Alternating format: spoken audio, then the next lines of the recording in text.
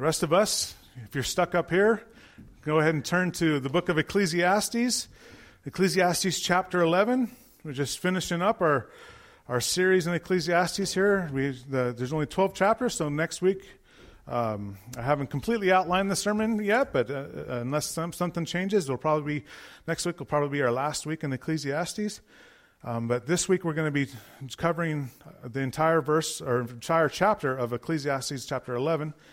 There's only 10 verses in it, number one. But again, and also it's just him just kind of summarizing and kind of giving some more wisdom, some more practical wisdom that we kind of went through last week, and he began to do that in Ecclesiastes chapter 10. It was kind of straightforward wisdom, and again, we find straightforward wisdom in Ecclesiastes chapter 11, which is good, right? Because as we've gone through this series, or through the book, we've seen that he's employed irony and sarcasm and cynicism and all these downer, dark themes to demonstrate his main point as he's writing, that the wisdom that he was given by God, and as he examined the world, that he used the senses that God had given him and the understanding and the intelligence that God had given him to reason and to rationalize everything that was done under the sun. And he gave us the conclusion at the beginning of his book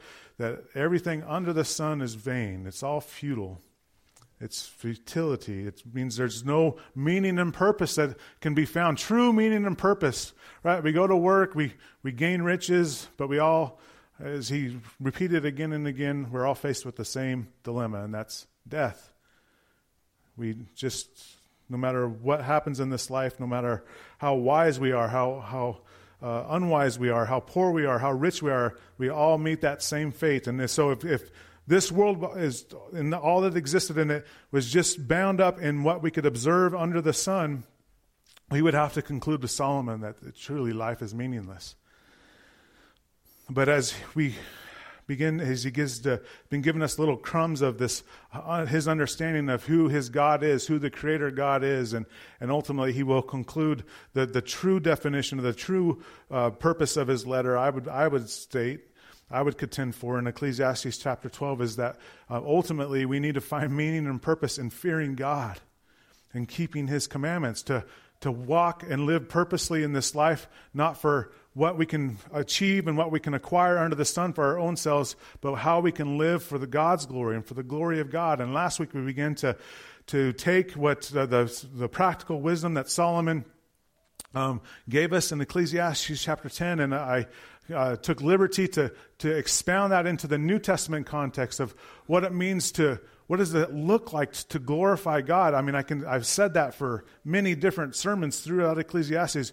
We need to glorify God in our walks and our lives, but what does that look like? And we began to discuss what the New Testament portrayed to us, what it looked like in Hebrews chapter 12, right? To set aside every sin and the things that beset us so we can run the race with endurance. We are to kill those things off that are hindering our walk with God so we can glorify him in those things. And I'm going down the sermon last week, so back to this week's sermon. But it's really important to me that we try to apply these things in our life, right? The practical meaning of what it means to fear God.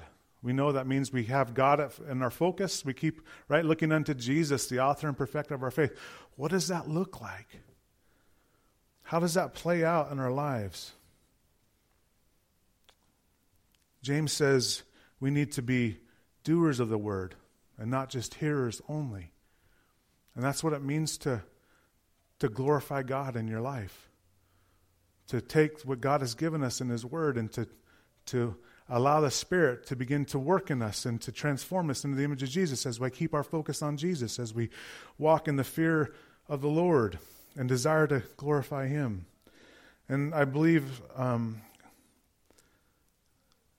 Solomon gives us some really good advice as far as prudence is concerned and exercising prudence in our lives in the practical sense. And again, we have to take it with the understanding that he's, again, observing everything, right? His view is everything that's happening under the sun. And so there's some wise sayings about exercising prudence practically in this life.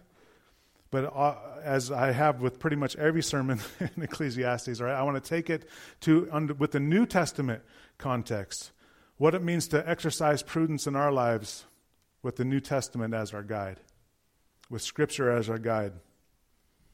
So, Lord willing, that's what we'll be doing today. So, exercising prudence. Prudence means to use careful judgment that allows someone or us to avoid risks or danger. And it's usually referring to the future. So we use our wisdom, right, our intelligence, and we try to plan for calamity that might happen in the future, and we try to soften the blow. So that means maybe we get insurance, life insurance or medical insurance, just in case something is going to happen to us, that we won't be financially devastated. That's a whole other topic. Health insurance these days that I'll completely stay away from, but that's exercising prudence, right? To be wise is to say, right, we live in a fallen and unbroken world, so I need to do things, to plan, to use the wisdom that God has given me to help soften the blow when calamity comes, and that's essentially exercising prudence. And Solomon tells us to exercise prudence by telling us to invest in our future. Verse 1 of Ecclesiastes 11 says, "Send your bread on the surface of the water, for after many days you may find it." And so this phrase of wisdom is probably outside of our context, right, in the modern century, but to the seafaring people of the old world in where Solomon is writing, right, the 1st century BC, 1000 BC, roughly around there. That would be talking about the ships that would would go from port to port and exchange goods and stuff like that. And he says, exercise prudence by investing into your future is ultimately what he's trying to say here in our language, in our vernacular. Send your bread on the surface of the water. Send it down the road. Invest. Take the excess that you have and invest it. Send it down the road to sell it later or whatever that might look like for their context. But for us, it's to take the money that we have left over, or sometimes we don't have it left over, but to exercise prudence is to invest into the future. And then he says, for after many days, you may find it. If you do that, if you plan for the future, it may help you when calamity comes in the future. And he tells us to diversify those investments in verse 2. Give a portion to 7 or even to 8, right? Don't put all your eggs in one basket. Give a portion to 7 or even to 8, for you don't know what disaster may happen on earth, right? Anyone that has a 401k, you're the guy that you talk to, or you're right? He says you need to diversify your investments. So just in case that one company that you think is your gold, they're going to take you into retirement, into the golden age, right? If they fail and you have all your money in that one company, then you'll be without. So to diversify is to be prudent in your investing. Give a portion to 7 or even to 8, for you don't know what disaster may happen on earth. Verse 3, if the clouds are full, they will pour out rain on the earth, and whether a tree falls to the south or to the north, the place where the tree falls, there it will be. And so he's just reminding us of the mere fact of chance. The storms will come, trees will fall, and we don't know if the tree's going to land in our yard or on our house. No one knows the future. Well, save one, I would suppose. Right? And so to be prudent is to understand that calamity may come and there's chance in no matter what is the case. Something may indeed happen. And he goes on to suggest to us in verse 4 through 6 that being prudent doesn't necessarily negate all the risk. Right? Just because you plan for the future and invest towards ensuring yourself against calamity in the future doesn't necessarily mean you're going to be void of all risk. And we know that in this world. It's what he says in verse 4, one who watches the wind will not sow, and the one who looks at the clouds will not reap. And he's saying if someone gets so paralyzed with the fear of what may happen in the future, what calamity is going to, then they become so paralyzed they become useless, right? The guy wakes up, the farmer wakes up, and he says, oh, there's a little bit of a breeze. It's going to turn into a big gale today, and it's going to blow away all my seeds, so I'm not going to sow today.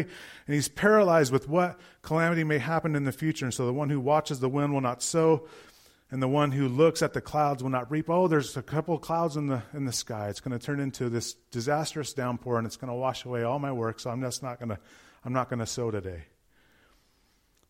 And so Solomon's reminding us that no matter how prudent we are to insure us against future calamity, it doesn't negate the risk, but it doesn't absolve us from the responsibility of carrying out what has been charged for us, our responsibilities in this life. He goes on, just as you don't know the path of the wind or how bones develop in the womb of a pregnant woman. So remember, 1st century, 10th century BC here, and so he's saying at that point, or in that context, in today's context, we have great medical understanding of babies in the womb and all that, just magnificent ultrasounds and all that stuff that we have today. Obviously, they did not have that context. They didn't have the weathermen, and that's the job. If someone were to ask me, what job should you pursue, I would say a weatherman, because you can be wrong like 90% of the time and still keep your job, right? Anyway, that's a rabbit trail that I'm trying not to go down. So just as you don't know the path of the wind or how bones develop in the womb of a pregnant woman, so we don't know what tomorrow holds as humans. We don't know. And so we can't let the fear of something happening paralyze us from working, and that would not be prudent. So also you don't know the work of God who makes everything. So he's alluding back to the fact that it is God who knows everything, right? We've mentioned several times in this series the sovereignty of God. This is his creation. He is in control, and he is carrying out his purposes. And so we may not know what's going to happen to us tomorrow, but God does. I'm reminded of Isaiah 44, where God uses the prophet Isaiah to proclaim this of who God is. He says, I am the first and I am the last.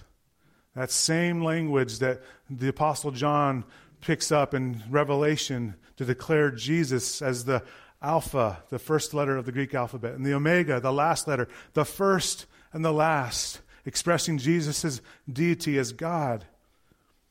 We are monotheistic, as the Jews were. There is only one God. And God has revealed himself to be the only God. There is no other God beside him. And our God is not a human. Although religions and humanity has spent their entire time trying to reduce God down to a man or to something we can understand, when he is vastly beyond our comprehension. He has declared himself to be one God, yet distinct in three distinct persons: God the Father, God the Son, and God the Spirit. For all eternity, forever, before time even began, God has existed in that way. God the Father, God the Son, God the Spirit, co-eternal, co-equal, in perfect bond of unity and love. Yet one God, sharing the same essence of God. All three persons completely God. That is who God has revealed himself to be. That is the God that we declare to be the Creator, because it is he who has revealed himself in his Word. I am the first, he says in Isaiah 44, 6 and 7. I am the last. There is no God but me. Who like me can announce the future, he asks. It's only God that can announce the future. He is in control of all things. So we may not know, but God does. And Solomon reminds us of that this morning. Verse 6, in the morning sow your seed, and at evening do not let your hand rest, because you don't know which will succeed, whether one or the other, or if both of them will be equally good. So his wisdom for us is, if we're going to be prudent in this life practically, we need to sow in the morning in spite of what the wind might be doing. And at night, we also need to be working, again, diversifying. Because he says we don't know which one's going to be the one that's going to be successful. So we are to be diligent about working towards the future. Whether one or the other, you don't know which one's going to succeed, or if both of them will be equally as good. Hey, you might get harvest from both of them, the stuff that you do at night and the sowing that you do in the morning. And that is someone who is wise and practicing wisdom, that is what their life would look like. He goes on in verses 7 through 8 to remind us, again, I'm envisioning him as this old cynical sage up in front of a bunch of young men, and he's trying to give them this wisdom. And I like this. And I changed the title from what I said last night to Stop and Smell the Roses. He says, light is sweet, and it is pleasing for the eyes to see the sun. I was reminded of that last week. Man, I am a guy that needs the sunlight. And when it was dark and gloomy for all those days last week and we didn't see the sun, I'm just like, I need the sun. And this week, even though it was like 2 degrees, right, the sun has been out. And Tara and I were talking about it this morning. You get in your car, you crank up the heater, and you get your cheek close to the window, and you can feel the heat from the light coming in. And she says, then you can turn on your app and turn on the waves. And close your eyes. You can almost pretend like you're at the ocean, and it's really hot, and the sun's coming down, right? The light is sweet, and it is pleasing for the eyes to see the sun. And what he's doing is he's reminding us, as dark and difficult and trying as this life can be sometimes, God has still given us much to be thankful for in this life. The sun on a cold day, the air that we breathe, the love that we share with one another and with our families. It's so easy for us to dwell on the bad things, but God has given us good things to dwell on and to see. Light is sweet, and it's pleasing for the eyes to see the sun. Remember those moments when you're in the light and in the warmth of it. And he's reminding us to do so because in verse 8, indeed, if someone lives many years, let him rejoice in them all, and let him remember the days of darkness, since they will be many. So he's reminding these younger men or women, both, whatever, he's reminding us, right? The longer you live, the more dark days you're going to have. So when the light is light, enjoy the light. Stop and smell the roses, because there are going to be trials. Boy, I wish salvation included the complete deliverance from all the trials that we find ourselves in this world, right? And it's not the case. I mean, ultimately there is the promise of the new heaven and the new earth to come.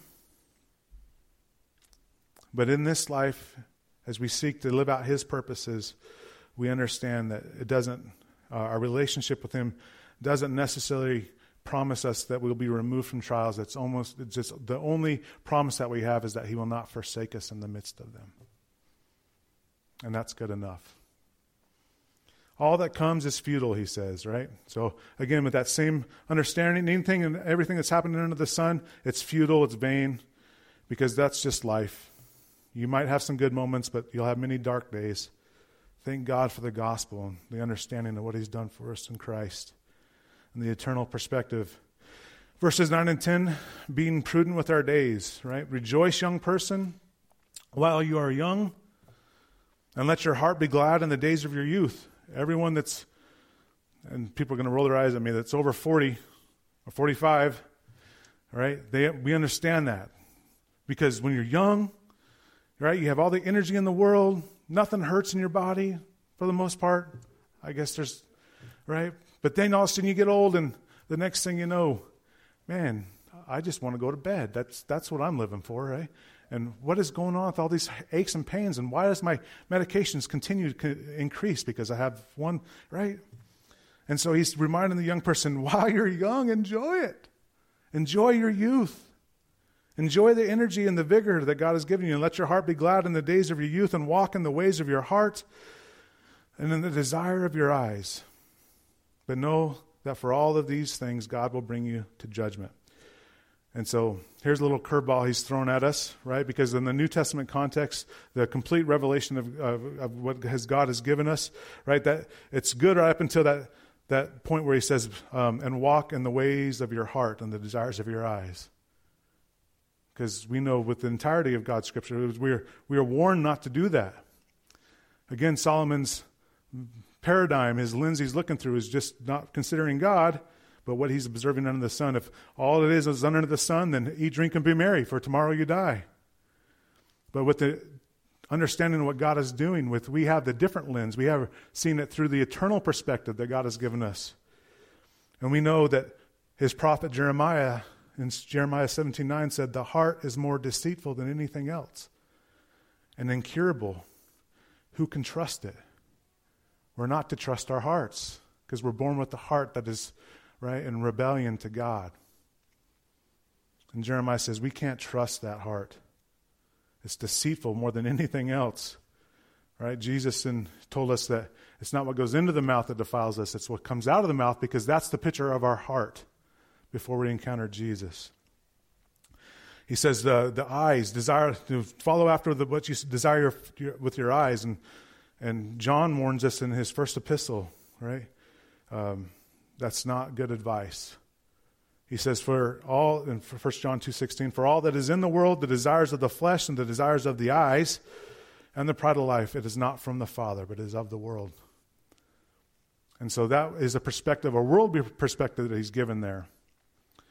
And we are to, in the New Testament context, pursue the eternal perspective and what God has warned us against, that we might live for his glory.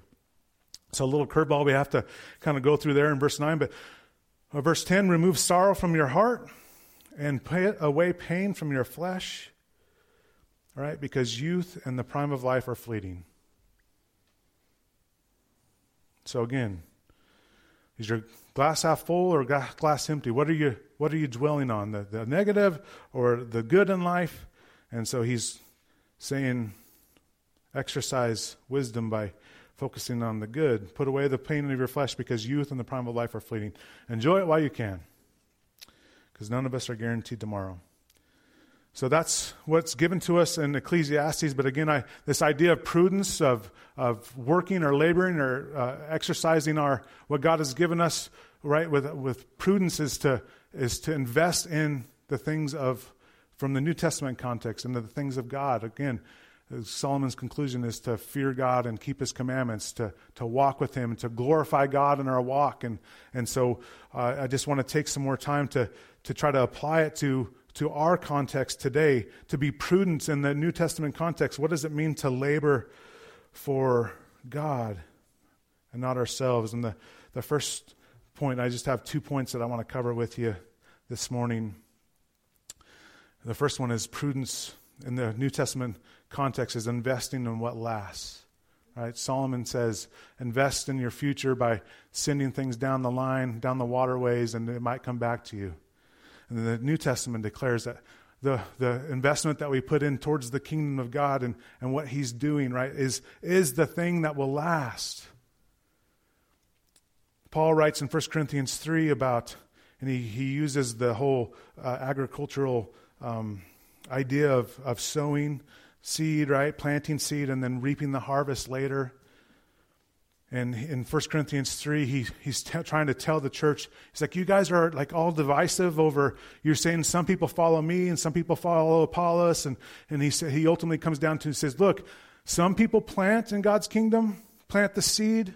Others may come along later and water that seed. But ultimately, it's not the men who provide salvation. It is God who provides the increase. He says in 1 Corinthians 3. And he goes on to say, now he who plants, in verse 8 here, now he who plants and he who waters are one. It's all for the same purpose. And each will receive his own reward according to his labor. So again, prudence in the New Testament perspective is investing in what will last. And Paul's telling us that the eternal reward that for those who understand this concept, right, will last. Essentially what he says here in this passage. Verse 9, for we are God's co-workers. You are God's field, God's building. God saved us. If you've encountered Jesus in a saving way, he's kept you here for a reason and a purpose, to be his field. We're co-workers with God. God desires to use us to proclaim the good news to those around us and throughout the world. We are His instruments. We're God's building because God the Spirit dwells within us. Verse 10, according to God's grace that was given to me, I have laid a foundation as a skilled master builder, and another builds on it. So he said, look, I've, as an apostle, I've come and I've, with the other apostles, laid the foundation, Ephesians says. Jesus Christ being the chief cornerstone. And it's that foundation that the church, those who hear the gospel and believe and receive it and then proclaim, right, build upon that foundation. But each one to be careful how he builds on it, right? It's true that all of us co-labor with God in that, but we all need to be circumspect in that because that is to fear God in our lives. To be prudent with what God has given us, our wealth and our talents, all those things. Verse 11, for no one can lay any foundation other than what has been laid down. The foundation is Jesus Christ. Amen. It is Christ. Again, the foundation is what Christ has done, and your personal salvation as you've heard the gospel message. That's the foundation, as we spoke about last week. The faith in Christ is the foundation for all good works that we do. If we don't have and start with the foundation of believing and trusting in God and in salvation in Christ alone, then we're just moralistic people. We're just religious people. We're just doing good things to try to earn God's favor. And that's not the motivation we find in Scripture. The motivation is, look what Christ has done. And I want to express His love He gave to me, to others around me, to reflect what He's done because I'm just so overwhelmed by what He's done. And that's the motivation, to seek after God, to walk in fear of Him, in respect, and to glorify God in our lives. The foundation is Jesus Christ. Verse 12, if anyone builds on the foundation of Jesus, right, with gold, silver, costly stones, wood, hay, or stubble. So he's saying these are the building materials that we have a choice every day, whether we're going to work with the stuff that's going to last, we're going to work for the things that are going to last, or we're going to serve our own desires, the wood, hay, and stubble that's ultimately going to burn up. If anyone builds on the foundation with gold, silver, costly stones, wood, hay, or straw, each one's work will become obvious, for the day will disclose it, because it will be revealed by fire. The fire will test the quality of each one's work. So what we decide to do, right, we talked about last week, it's a choice every day, and if you're like me, it's every moment, right? Because I'm pretty selfish. I like to do my own thing. But if I'm seeking after to glorify God in my life, must be the constant reminder and mantra in my mind. My decision to seek for God and His glory or seek satisfaction of my own selfish desires. Verse 14, if anyone's work that he has built survives, he will receive a reward. The gold, silver, precious stone, those are the things of the kingdom that will last. If anyone's work is burned up, he will experience loss, but he himself will be saved. So we're not talking about salvation here, but it's those who are saved have an opportunity, right, to labor, to be prudent with God, what God has given them, to lay things up in heaven that will last and not will just be burnt up in the judgment, but only as through fire.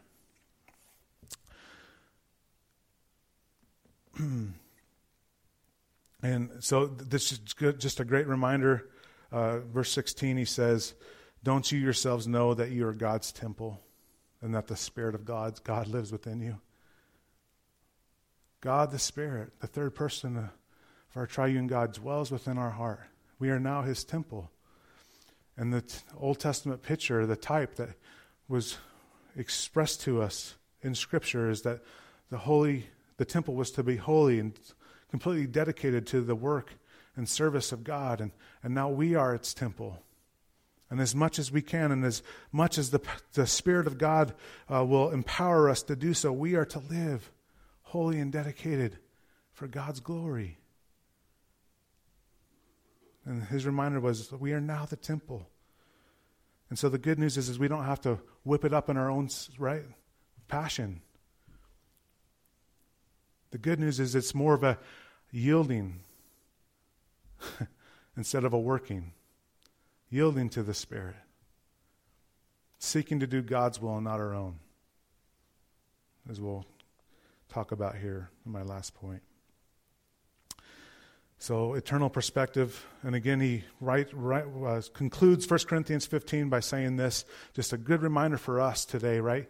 Because this can easily be something like, oh, I just fail so miserably.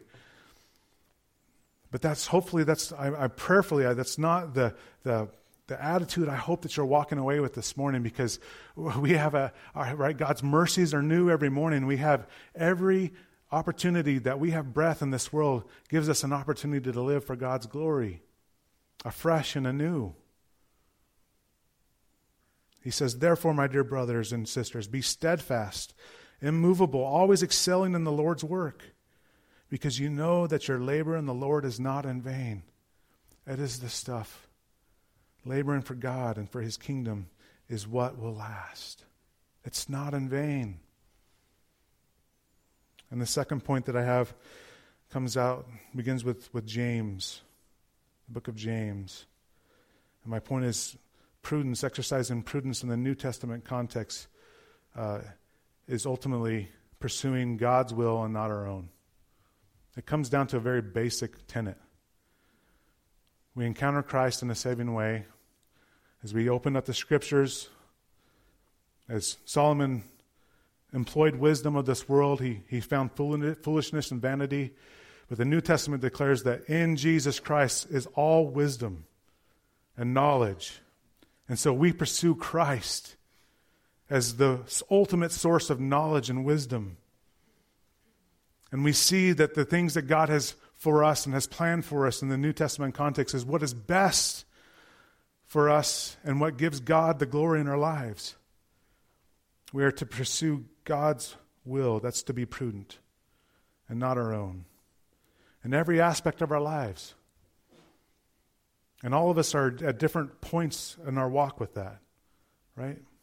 We don't compare ourselves with one another. Some of us have been walking with the Lord for a long time. Some of us have been, and then we're backslidden for many years, right? We're all in different spots. But the point is wherever you're at, God's calling you to pursue His will for you and not your own. And we want to come alongside you and walk with you, but we're not here to judge you on how good you're doing. That's between you and the Lord. That's still His call for you, to pursue His will for your life. Verse 13, come now, you who say, today or tomorrow we will travel to such and such a city and spend a year there and do business and make a profit. He says, the guy that's just out there willing and dealing, and this is what I'm going to do because I'm in control, right? He's carrying out his own will. James reminds us, no. Verse 14, you do not know what tomorrow will bring and what your life will be. It's the same understanding that Solomon gave us as far as the calamity, that we don't know what calamity is going to lie for us in the future, nor does this person. As much as he thinks he's in control, he doesn't know what tomorrow will bring. What will your life be, he says, for you are like a vapor that appears for a little while and then vanishes. In the context of eternity, this life that we have on this earth is but a vapor. That's hard for us to wrap our minds around, right? Some of you might be saying, oh, it's easy for you to say. I don't know. But in the context of eternity, right, endless days, it's but a vapor. We have just this short time on this earth to glorify God in our life and walk in fear and admonition of Him so that He might be glorified. For you are a little vapor that appears for a little while and then vanishes. Verse 15, instead you should say, if the Lord wills, we will live and do this or that. And so he says, instead of doing what you think you should do, it's to yield to God. If the Lord wills. We are to be prudent is to pursue God's will for our lives and not our own. It is He who knows what's best. James says, if the Lord wills, we will live and do this or that. So it's not bad to earn money and to do those things, but what are you pursuing? God's will in that or your own selfish desires? And I say money, but it can be anything in this world that offers a tantalizing temptation to find satisfaction in what Solomon has already exhaustively said will never bring you ultimate satisfaction in this life. It is glorifying God. It is the reward that comes, the gold, silver, precious stone that comes for living our lives out for Him. So how do we do that? What does that look like? And I believe it's very basic, at least for me. It begins with prayer. I know I'm selfish. I have my own desires, and they want to overcome what God's will is. You know, I want to be in control of my life, and I think I know what's best for me. And so it's this constant attitude of prayer going, not my will, God, but yours. The apostles asked Jesus, teach us to pray. In Matthew 6, he says, therefore you should pray this way. So Jesus is teaching us how we are to pray. Our Father in heaven, and I wouldn't say this is something that we should do by rote. You can pray it by rote, but it's an example of what our prayer should look like. Right? First, we're praying to the Father, the creator of all things, who is holy. Hallowed be your name. Our Father in heaven, your name to be honored as holy. And then what does Jesus say? Your kingdom come, your will be done on earth as it is in heaven. Jesus says, pray to the Father, hallowed be his name, and ask for his will to be done on earth as it is in heaven. Because it's God's will, what God is doing in this creation that will last. And he goes on, give us today our daily bread, and forgive us our debts as we also have forgiven our debtors. Right? We're to forgive others as God has forgiven us, and do not bring us into temptation, but deliver us from the evil one. Right? We have an enemy. He is the devil, and he desires to tear us down and to break our fellowship with God and to make our testimony mute in this world. And Jesus says, pray to the Father that we will not be brought into temptation and that we be delivered from this evil one. Jesus says, pray these things. This is how you pray. But getting back to the point at hand, God's will be done. To be prudent with what God has given us is to pursue God's will in our life and not our own. And it's really seen in what Jesus' prayer was in the Garden of Gethsemane.